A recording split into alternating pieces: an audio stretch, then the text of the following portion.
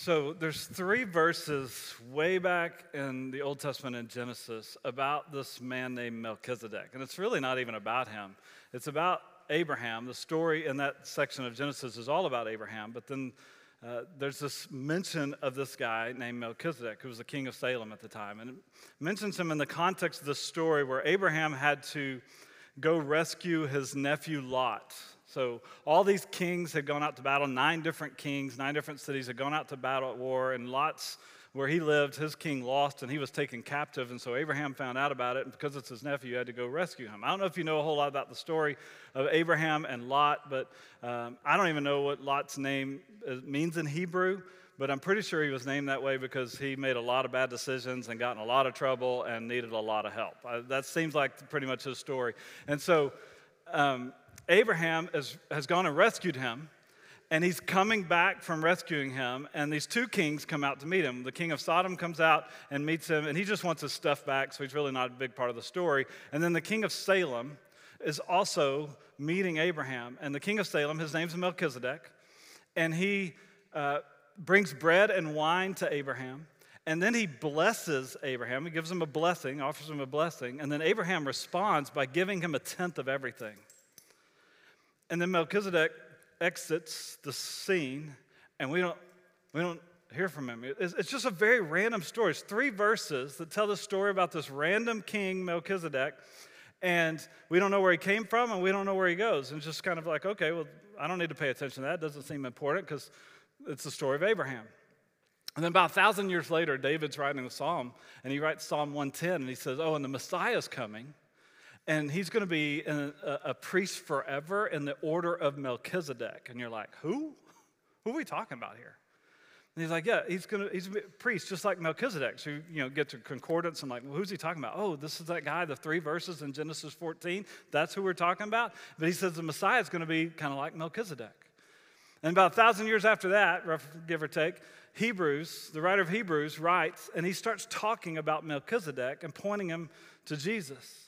In fact, it's interesting because we've already mentioned him before. In Hebrews chapter 5, he says, hey, Jesus is the priest, eternal priest, in the order of Melchizedek. And then it's like he stops while he's writing, and he says, but you guys, hold on, you guys can't handle that. You are not ready for that. And he's talking to this audience he was writing this letter to, and he's like, you guys are still, spiritually, you're still infants. You're not ready for solid food. You're still drinking milk, and you're not ready because this Melchizedek guy, he's kind of confusing. And so he just pauses the whole conversation, and at the end of chapter 6, he brings him back in, and in chapter 7, he talks a whole lot about Melchizedek, and it's almost like he says, yeah, we're going to have to talk about it at some point. I can't wait forever. So he brings him back into the conversation. And it's really weird because some of the things he says are kind of confusing on the surface. I mean, they really are. And so you kind of look at that and you're like, what in the world are we doing? And maybe you're asking that right now because you're like, why are we talking about this? This is just so you'll know. At Crosspoint Community Church, if you're new here, we just go through the books of the Bible verse by verse, kind of expositional preaching. And we're in a study of Hebrews right now. And Hebrews 7 is where we are today. And most of the chapter is really talking about this guy named Melchizedek. And I know that you're thinking, well, that's kind of a weird place to start or a weird place to be on Easter Sunday. And just so you know, I knew it was Easter. I knew it was coming, all right? I know how to tell, like everybody else, that Easter's always the first Sunday after the first full moon after the vernal equinox. I know that, right? Like everybody does. But why would you do something that even the writer of Hebrews says, this is kind of confusing. Why would you do that on Easter? That's not the plan. That doesn't seem like a good plan at all. Let me take a confusing subject and bring it into Sunday morning on Easter when you probably got a lot of visitors. That'll be great, right? That's not the practice. That's not the plan. That's not what we normally do around here. But, well, here we go. So, I was thinking about this week. And I was thinking about, if you talk about Melchizedek, even scholars will go, oh, yes, that's a very interesting story. He's a very interesting character. And what I think they mean by that is he's very mysterious. I don't really know what that story is all about. I don't know why the New Testament makes a big deal about him, why Hebrews makes such a big deal about it. It's just 3 verses randomly. And so I was thinking about that, and then it made me think of something like, I don't know if you remember these commercials that were the most interesting man in the world commercials. And they just had this random guy, and he's doing all these crazy things, and they just kept giving these weird facts about him. They said, he is the most interesting man in the world. And I don't know, I just connected it somehow, and I thought, Melchizedek, that's what he is. He is the most mysterious man in the Old Testament. And so I thought maybe we should just think about that for a second. He's so mysterious that some think he was an angel or even the pre-incarnate Christ, but he was really just a man. Or was he? He was known as the King of Righteousness, the King of Salem, and the priest of the Most High God, but he still probably had more free time than you do. In a book that obsesses over genealogies, he has no father or mother. When asked for his birth date, his answer is not applicable. Thank you. When all the other kings of Canaan went to war, he stayed at home, so it would be a fair fight. He once met Abraham, the man chosen by God to be the father of a nation, and Abraham gave him 1/10 of his possessions. He didn't even have to ask. It's customary for someone who is superior to bless someone who is inferior, so he blesses everyone he meets, even Father Abraham. He doesn't often hand out bread and wine, but when he does, he gives it to a patriarch. He is Melchizedek, the most mysterious man in the Old Testament. Just trying. So, kids, if you're in here and you can see the picture that Mr. Watkins drew of what he thought Melchizedek looked like, I would love to see your pictures. I've been collecting them in all the services. If you draw me a picture of Melchizedek, I would love to see that. So bring it to me after the service. I'd love to know if he's redheaded like some people have indicated he was. So this guy is so mysterious. There's so much confusion. Like, what is the guy in Hebrews, what is the writer of Hebrews talking about with this Melchizedek idea? And so here's what I think will help us today. Let's just talk about the main idea here.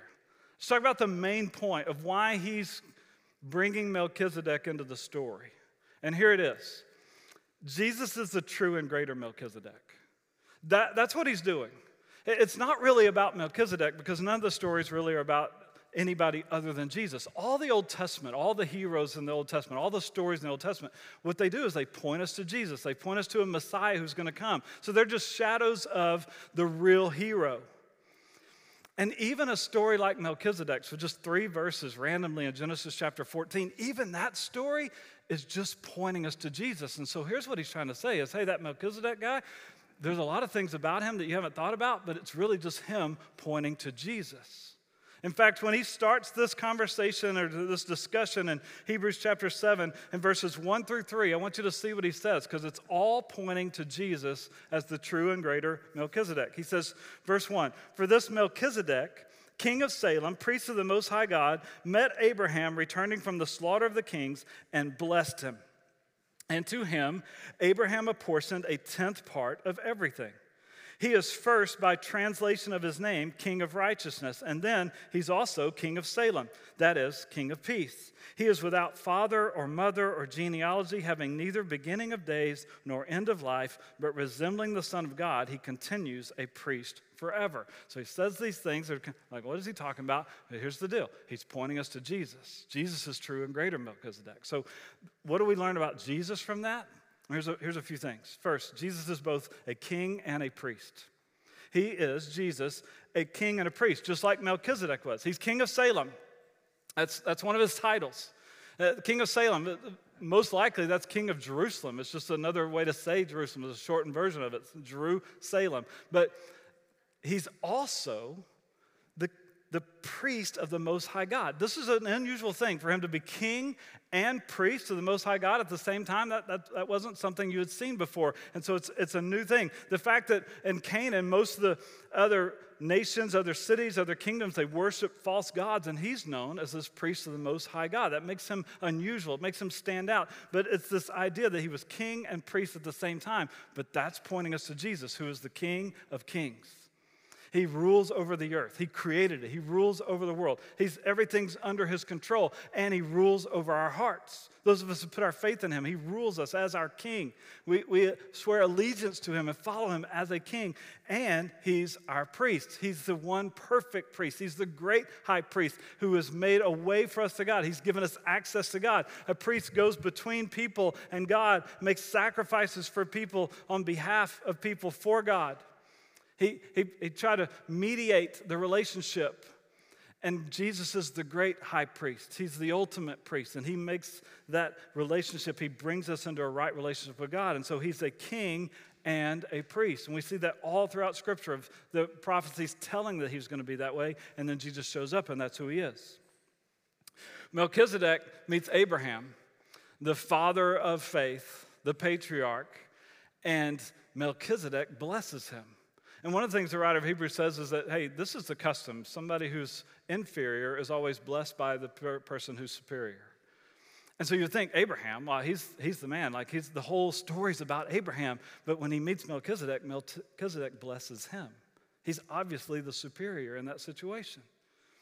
And here's what it's telling us about Jesus, is that Jesus blesses us. Jesus provides the ultimate blessing for us. For those of us who are following Jesus, putting our faith and trust in Jesus, he's promised to bless us. The whole book of Hebrews is teaching us that. That's all. The whole book of Hebrews is saying over and over again, Jesus is better, Jesus is better, Jesus is better. Because we believe lies that something else will satisfy us. We drift away from that truth. We start trying to find our value and our meaning and our purpose and fulfillment in something that's not God. We walk away from him, and the writer of Hebrews keeps reminding us and pointing us back. No, stop. Jesus is better. Follow him. Trust him. Put your faith in him. Value him. Worship him. Don't do that. Like, those things will never satisfy you. And so the blessing that God is offering us, the blessing that you and I are all looking for, the life of blessing that we're looking for, the life of fulfillment, and satisfaction, and joy, and purpose, and meaning, everything you're looking for, here's the deal. It's only found in Jesus. It's absolutely only found in Jesus. Everything else is a counterfeit. Everything else is a dead end. Everything else is a lie. It's only found in him. And so he promises to bless us. As the greatest of all time, the King of Kings, he gives us his blessing. It doesn't mean he takes our problems away or makes life perfect and problem-free. It just means that he promises to bless us in the midst of it, that he guides us through every single thing. There's no circumstance, there's no situation where he can't get us through it. He promises to never leave us and forsake us. He is the one who brings the blessing that we're looking for. And when we turn to him, we put our faith in him, we find the life of blessing that he's promised. In every situation, he gives us peace. He gives us comfort. No matter what it is, he's always with us.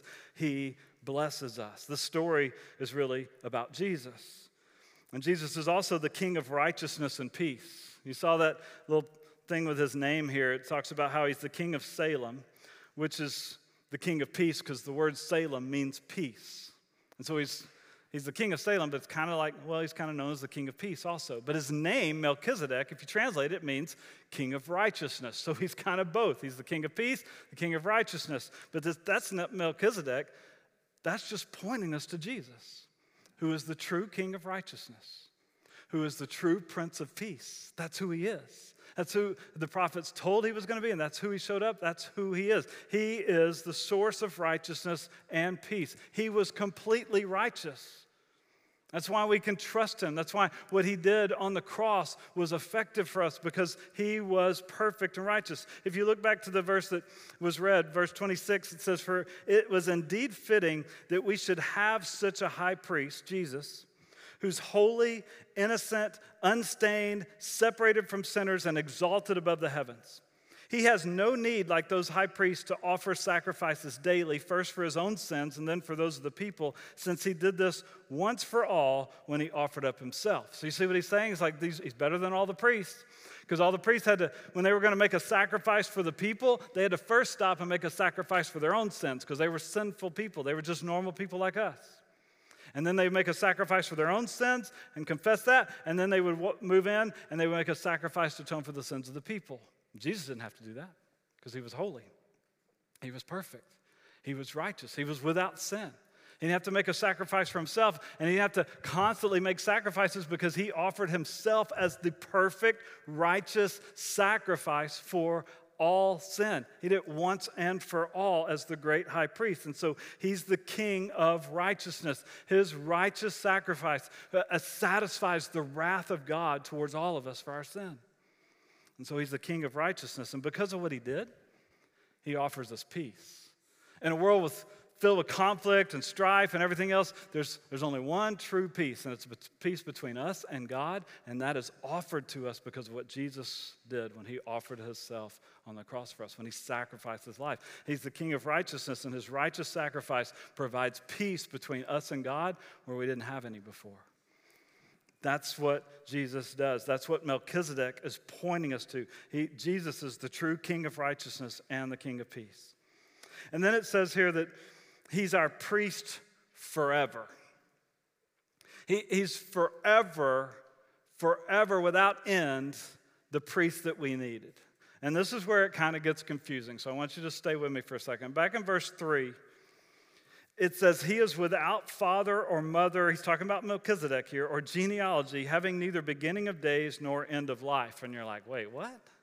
Who is this guy? Was he Jesus pre-incarnate? Like, what's going on here?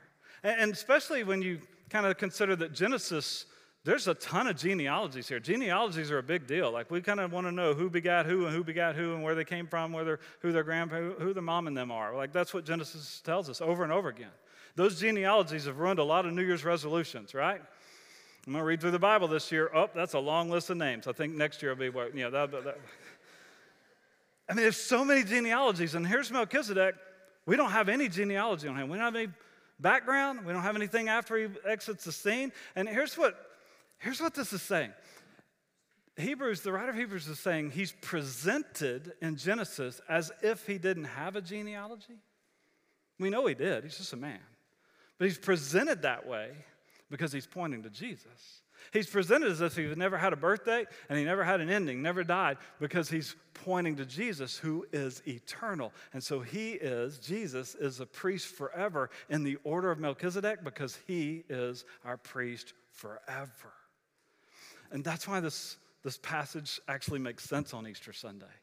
What are we celebrating on Easter Sunday? We're celebrating the fact that Jesus died, he was buried, and he's not in the grave anymore. He came out of the grave. He conquered death. He conquered the grave, and he's alive forever. That's what we're celebrating. He's a priest forever. And the writer of Hebrews keeps making this point. That's kind of the main point that he keeps saying. Melchizedek, priest forever, that's all about Jesus. If you go down to verse 15 of Hebrews chapter 7, right before this, he's talking about how Jesus was from the line of Judah, the different tribes. He's not from Levi, and the Levites were the priests. And so the fact that he was from a different tribe and called a priest, that should okay, well, that's different. And so here's what he says about that. Verse 15, this becomes even more evident when another priest, Jesus, arises in the likeness of Melchizedek. Jesus has become a priest not on the basis of a legal requirement concerning bodily descent. He's not from the tribe of Levi. He's not a descendant of Aaron. But he became a priest by the power of an indestructible life because he doesn't die.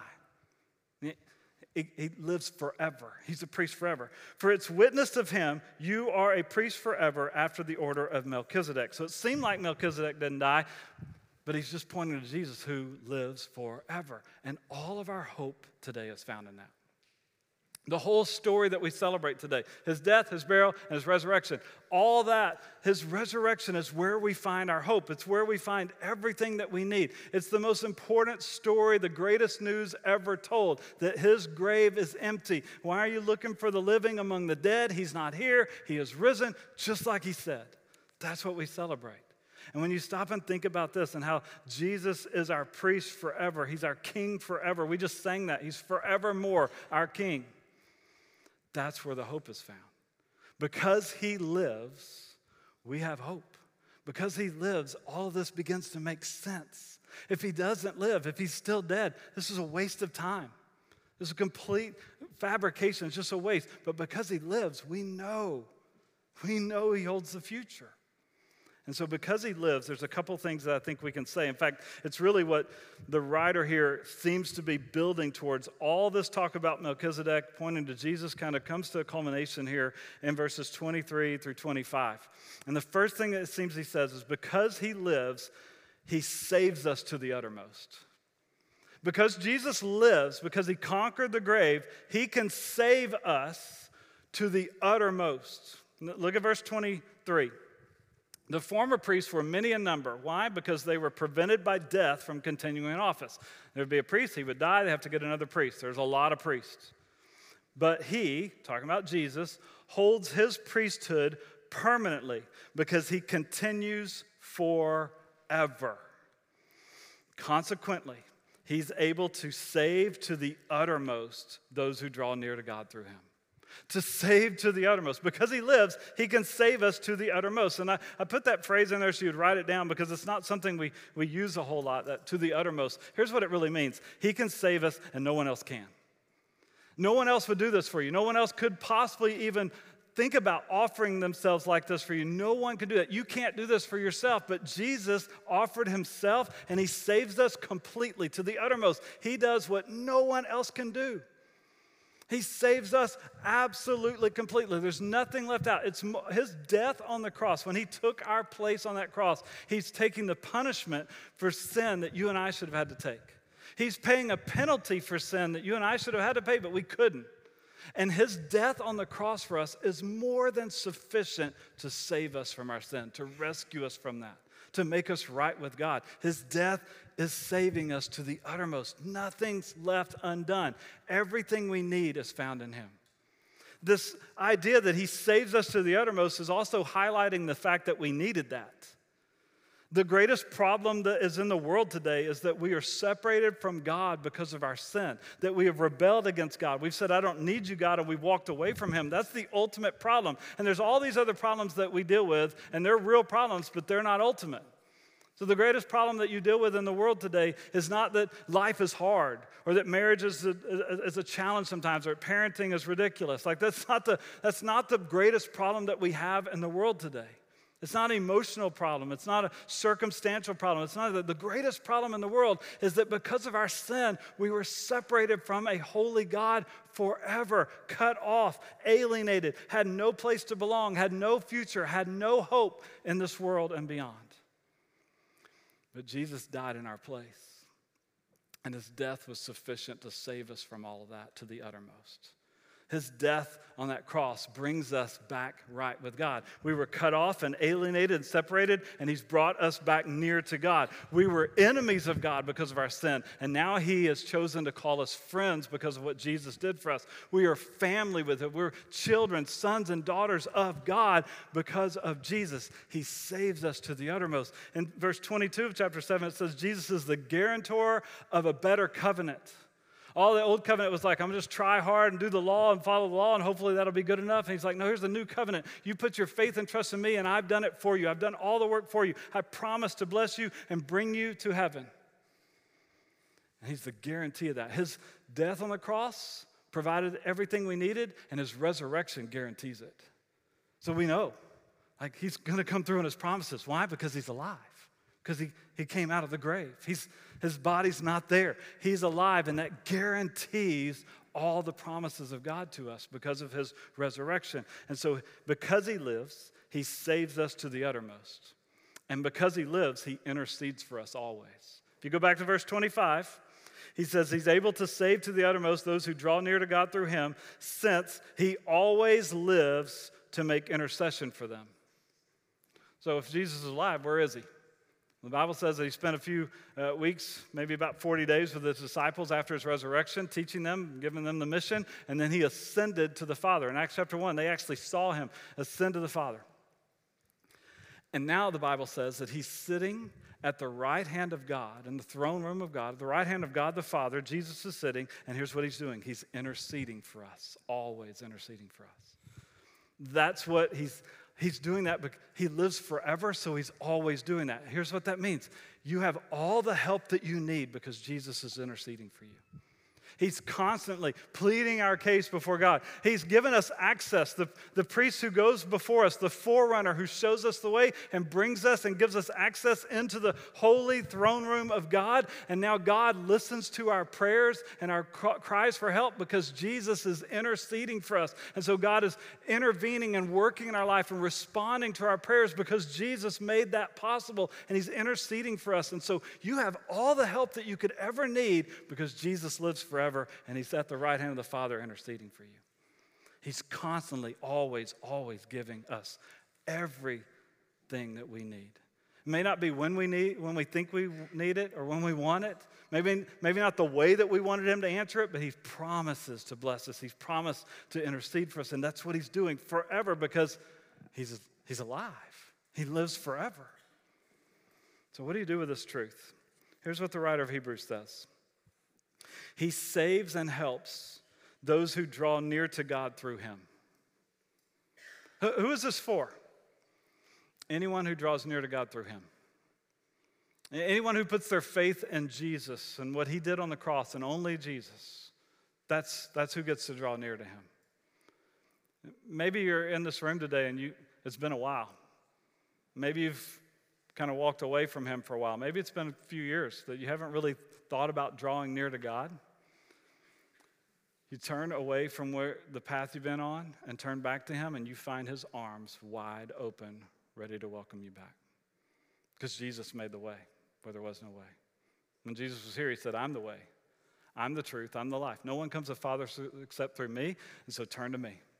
Anybody who draws near to God through Jesus, through faith in Jesus, not, hey, I'm going to try really hard to be a good person, and my parents are pretty religious, so I think I'll be okay, but no. I'm going to turn away from every effort, everything on my own, and I'm going to put my faith and trust only in Jesus and what He accomplished for me on the cross. That's where I'm going to rest. That's where I'm going to put my faith and my life in His hands. Then you will find that He saves to the uttermost, and He helps constantly those who put their faith in Him like that. Is that you? Is that your story today? That you've put your faith and trust in Him? If it's not, man, we would love to have a conversation with you. Because that's the story we tell on Easter, and it's the story we tell on every Sunday, because it's the story of hope. That Jesus died for our sins, He was buried, and He came out of that grave to give us hope. And we know that we have hope for all eternity. There's a commentator, Michael Kruger, that said in this book, Hebrews for You, he said it this way. And I thought it was just a great summary of this whole thing. He said, we are broken, sinful people who were separated from the holy God. And no ordinary priest, no earthly system, no animal sacrifice is enough to bridge that gap. That's where the gospel starts. We're broken, sinful people, and because of our sin, we're separated from a holy God, and there's nothing we can do to get back to Him. There's no system or program or anything. There's nothing we can do to bridge the gap. What we need is the perfect Son of God who became a human being to represent us before God as our great high priest forever. Because of His perfect obedience and His indestructible life, we can have great confidence that our sins are forgiven and therefore that we can draw near to God with confidence. Jesus made a way where there was no way. And He's alive today, alive forever, to guarantee that hope for all of us. And so we trust Him. We don't drift. When we wander, we turn back quickly because we know He's better. There's nothing will ever give me what He can give. I'm going to follow Him. I'm going to trust Him. I'm going to submit to Him. I'm going to let Him lead me. I'm going to put my faith in Him, and I'm going to receive His blessing. I'm going to receive His help. I'm going to receive His guidance, and He saves all who put their faith in Him. There's an old hymn, a great hymn. It says it this way. Because He lives, I can face tomorrow. Because He lives, all fear is gone. Because I know He holds the future, and life is worth the living just because He lives. We celebrate that today. Let's pray and let's thank Him for that.